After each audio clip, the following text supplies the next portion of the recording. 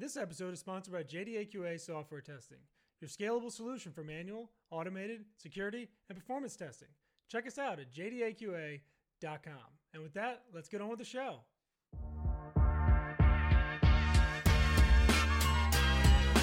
This is The First Customer, hosted by Jay Agner.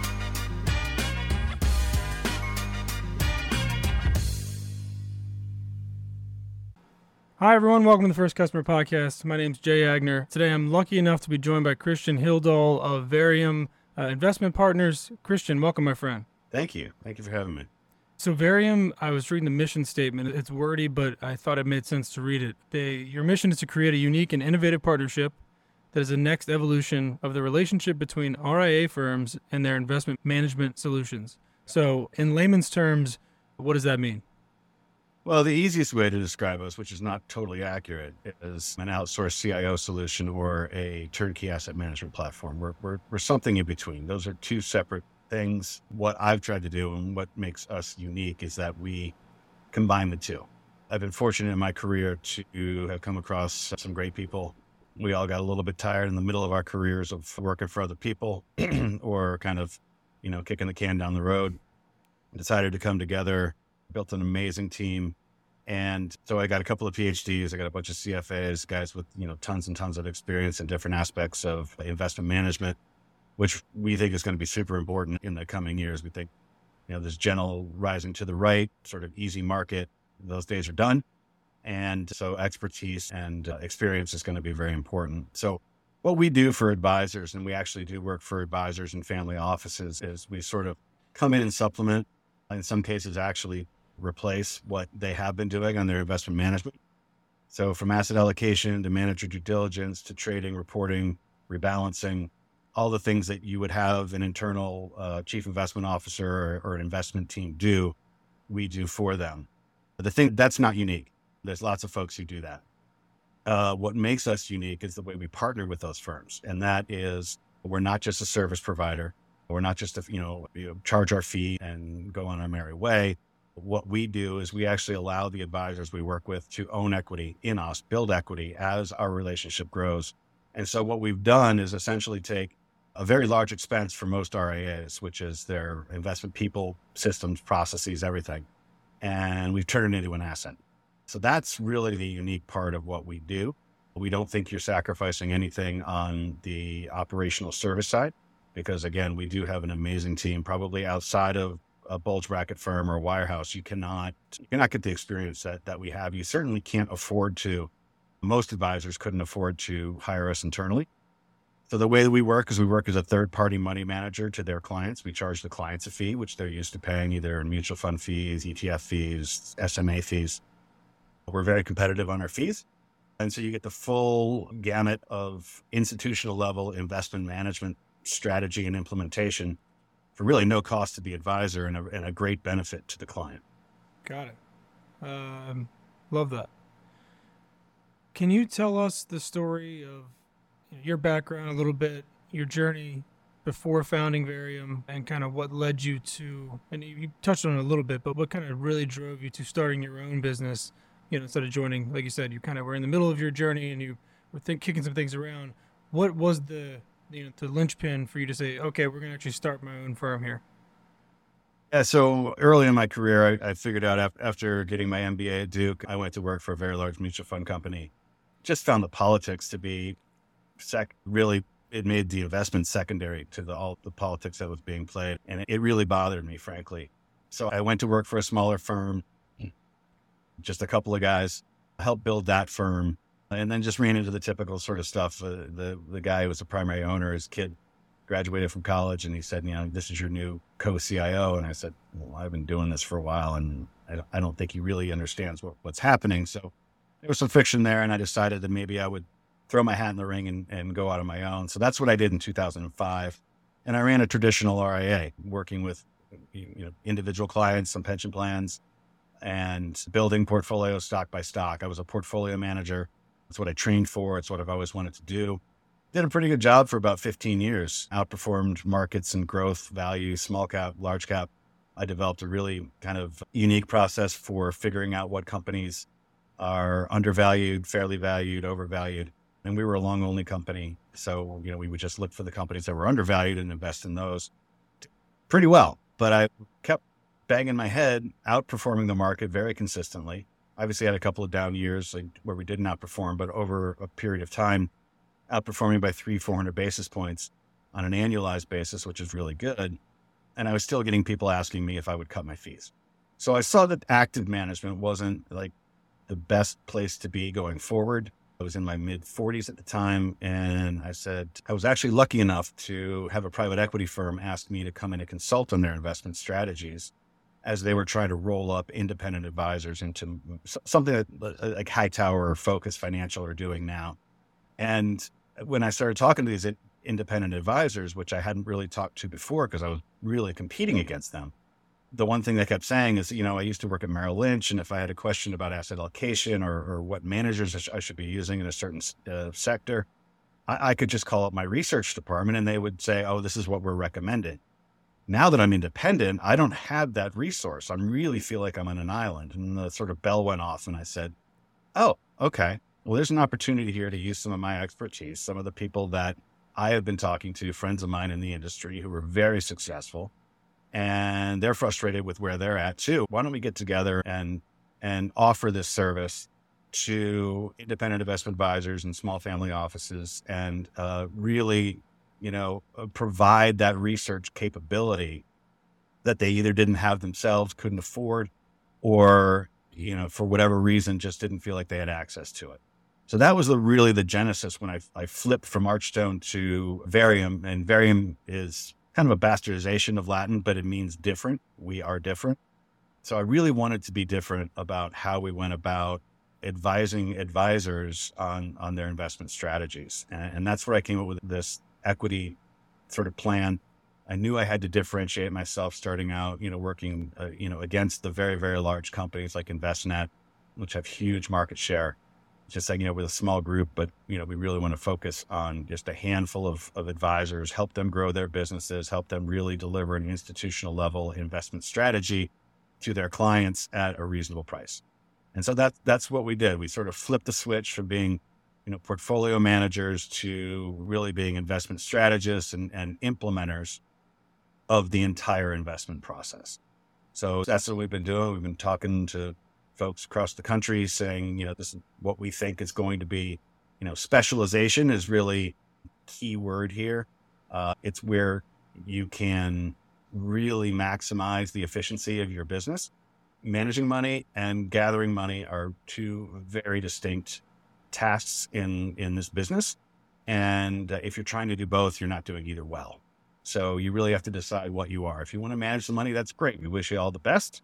But if you're gathering the money and you're sort of farming it out to third parties, why not use us? Because we're a unified solution at a very good price. And, me and my team, we go up on your website as your investment. So we automatically multiply at least the perception. And in actuality, we do really multiply your capabilities within your firm, whether you're a $100 million firm or a $2 billion firm.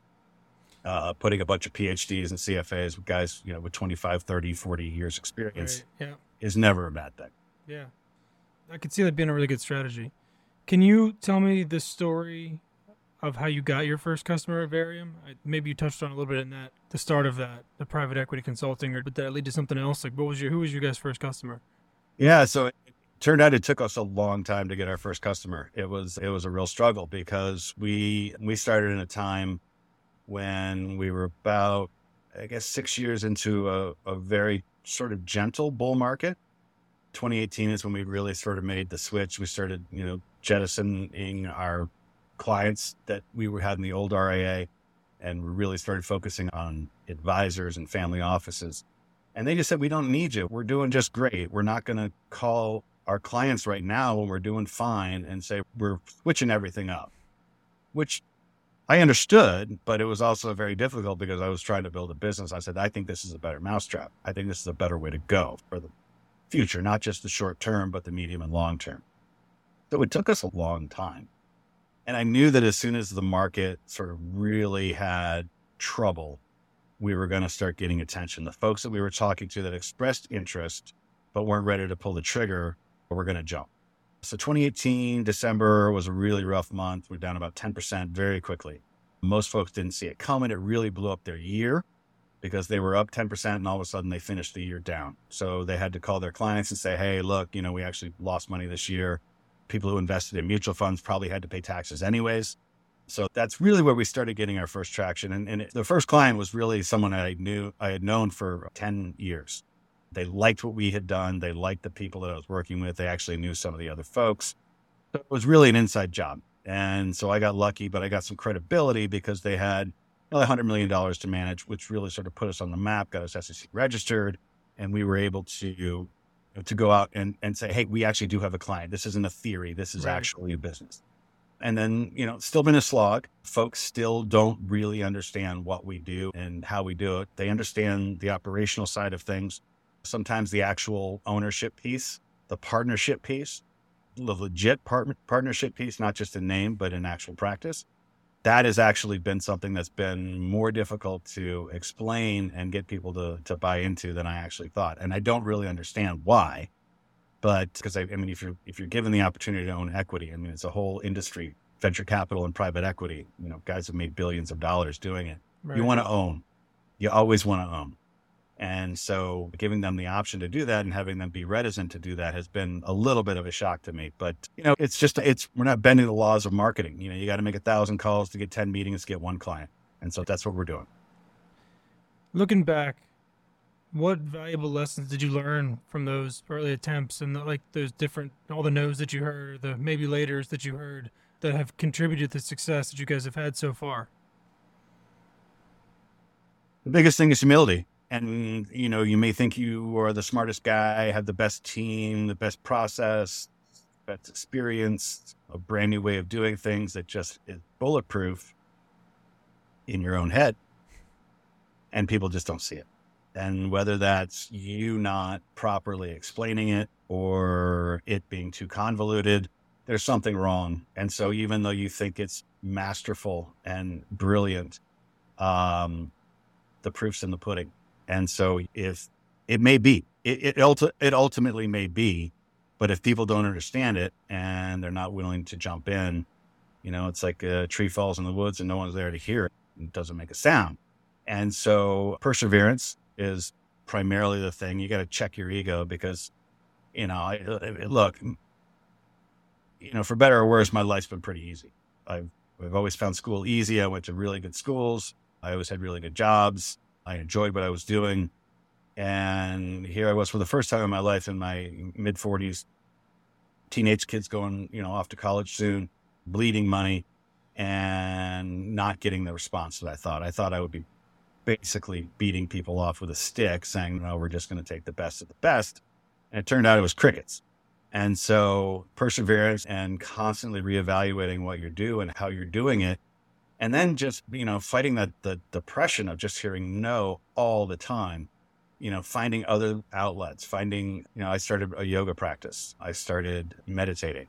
I started doing things that I just had to get out of this sort of death spiral of constantly hearing no, or maybe later, or sounds really interesting, but not now.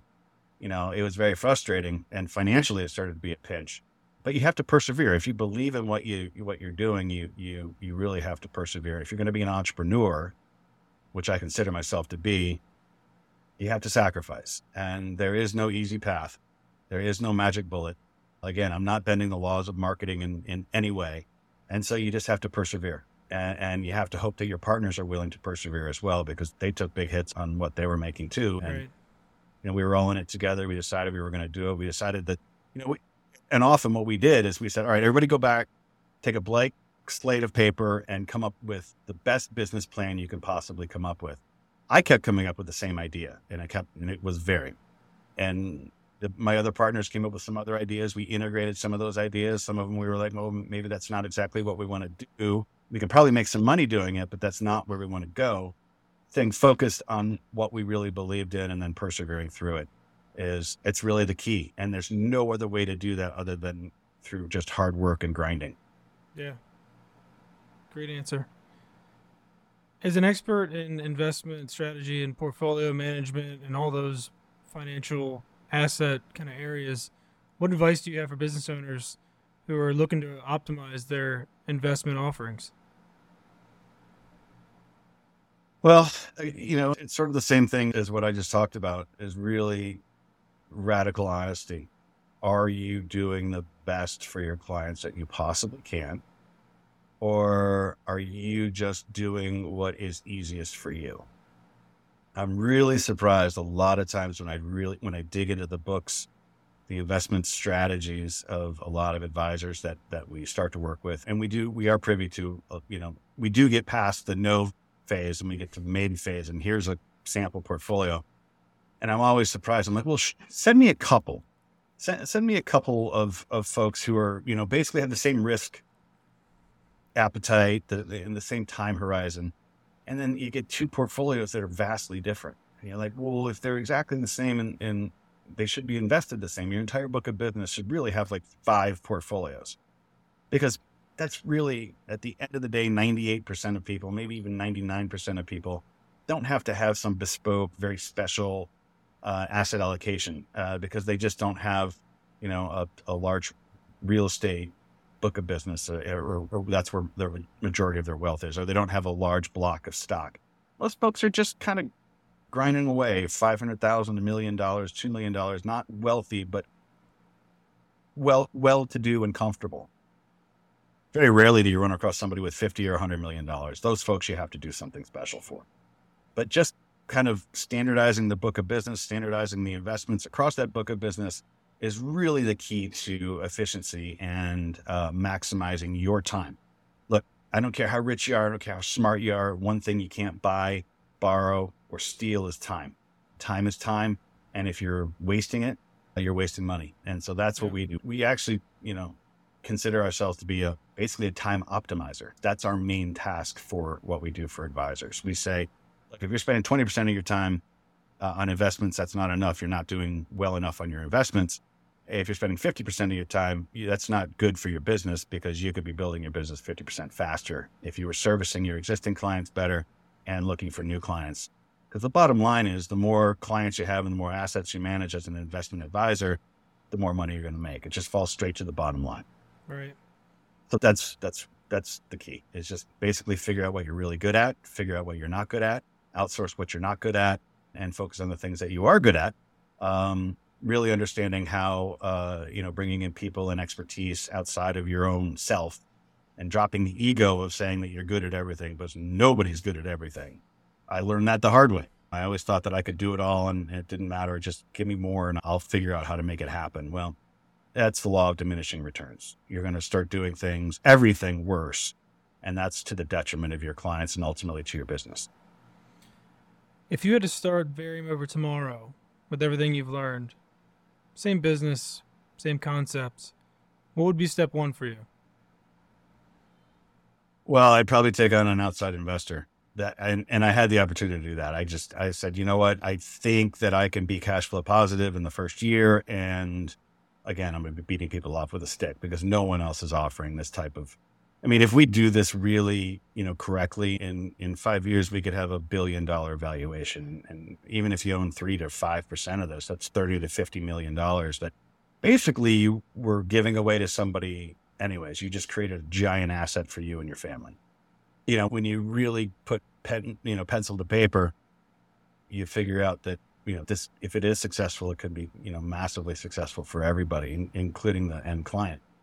But if I was starting it over, I would say, okay, what if things don't work out? What is the worst case scenario? Is my family going to suffer? Are my financials going to suffer? Am I going to, have to figure out, how do I have to rejigger my life in order to make this dream come true? So actually, probably I wouldn't change much. I might change the timing of it a little bit and have waited for, kept the other business going while I really had that first client locked in, which I didn't have. That may be the best advice, is make sure you have that first client, that anchor tenant, so to speak, before you launch and really kind of jeopardize your financial future, your emotional future, and everything else. You can't always have that. But if you can, I would certainly recommend, if you can get, maybe a little bit of a jump on the gun. Sorry. You can, I thought I turned. that's the key. But I wouldn't change much. I mean, the struggle was hard. Looking back on it now, I really did struggle.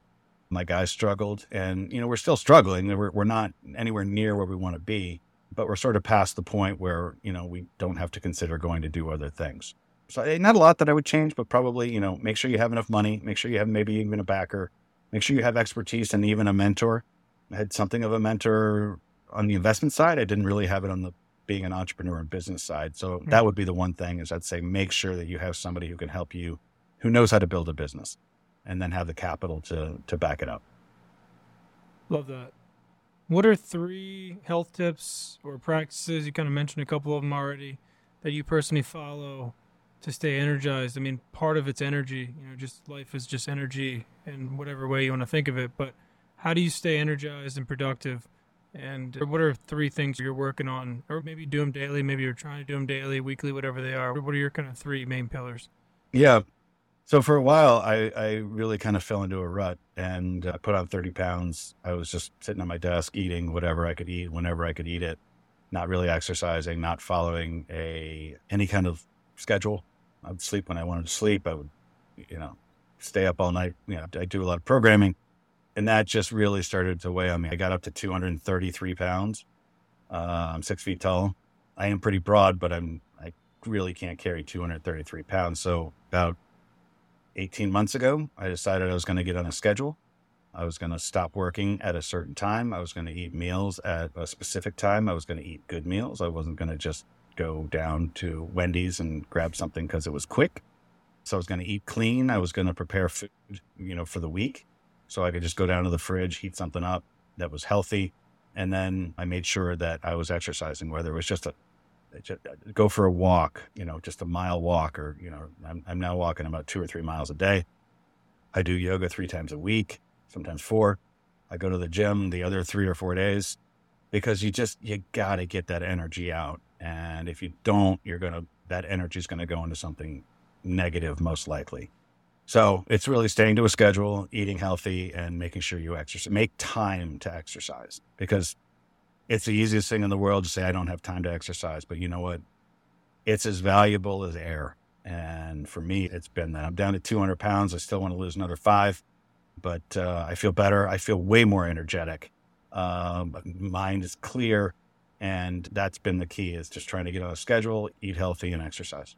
Well, you look great. Congrats on the weight loss. That's not bad for 53, right? You look great, man. You'd pass for 52 any day, man. For sure. I know, right?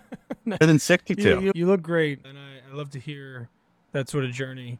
I wonder if something happened 18 months ago, because I did something similar 18 months ago, and I've heard it about 16 to 24 months. There's a weird, maybe it was coming out of COVID. It is COVID. It was COVID for me, because That's what it was. I sat in my basement like everybody else, and saw the world coming to an end, basically, as we knew it. And that was depressing. I went through a breakup. I had a relationship of 5 years that sort of fizzled. Part of that was, I think due to the fact that we were 24/7 with each other. And so, yeah, that was the catalyst. And it just said, you know what, I got to get my stuff together, because that breakup was my fault. And I just said, you know what, I got to change my life for myself, primarily, for my future partner, whoever that may be, and for my kids, who were, my daughter started college in 2020. So she lost her senior year and her freshman year. I felt really bad for her. And then my son just started at Dartmouth in 2022. And that was when I said, these are really great kids, and I want to be around for my grandkids, for their kids. And at my present pace, not only am I not terribly happy, but I'm not terribly healthy. So, and my dad had died in 2022, and he had not taken care of himself. He died of heart disease and diabetes and all this stuff that, unfortunately, I have high blood pressure, and I have, I'm pre-diabetic just based on genetics. I eat, I don't know how I can eat better, but, so those were concerns for me, and they started weighing on me. And I decided, do I want to, burn out and die at 70, or do I want to, be around until, God forbid I lose my mind, but I don't want my body to be the reason why I'm not here. Love that. I think I'm trying to live to the point where they can just download my brain into a computer and I can just be a robot forever. That's my goal. We'll see if I can make it. Yeah, that's what the world needs is me forever. That's what I mean. It sounds like you've got a lot going on, so maybe Right. we do. So, mystery question time. If you could do anything in the world, non-business related, and you knew you couldn't fail, bucket list item, something you wanted to do forever, what would it be? I mean, I love Elon. I would love to go to Mars. That would be cool. That's a great answer. I usually get going to space, but going to Mars, that's beautiful. I love it. Yeah, I think that would be, I mean, the challenge of that, just trying to stay alive up there, like you'd have to constantly be vigilant and thinking, and present has been tough for me to, I'm still trying to, be present. I think we all are. Can you just imagine, every step is like potentially your last? I guess that's true here too, but really there. So you got to be on your game. That would be super cool to be the first person or first group to be on Mars. That would be something that I would do. I wouldn't do it because I wouldn't, again, I love my kids and I think they're going to live fantastic lives and have wonderful children. And I wouldn't want to give that up. But if I could do it and I didn't have if you could do it and come back. Yeah. Well, you can't fail in this I don't scenario. think you come. I think the first people going to Mars They're ain't just going coming back. there. They're just going like, well, look, it's your scenario. You can't fail, so you can go and come back. So Yeah. All right, cool. We'll give that to you. If people want to learn more about you, Christian, if they want to learn more about Varium, how do they do that? Where do they go? They can go to www.variumip, that's VARIUMIP, as in investmentpartners.com. All right. I will link that in the show notes. It was fantastic meeting you. I appreciate your time today, and let's catch up again soon, all right? Thanks, Christian. Thanks. I appreciate you. See you, man.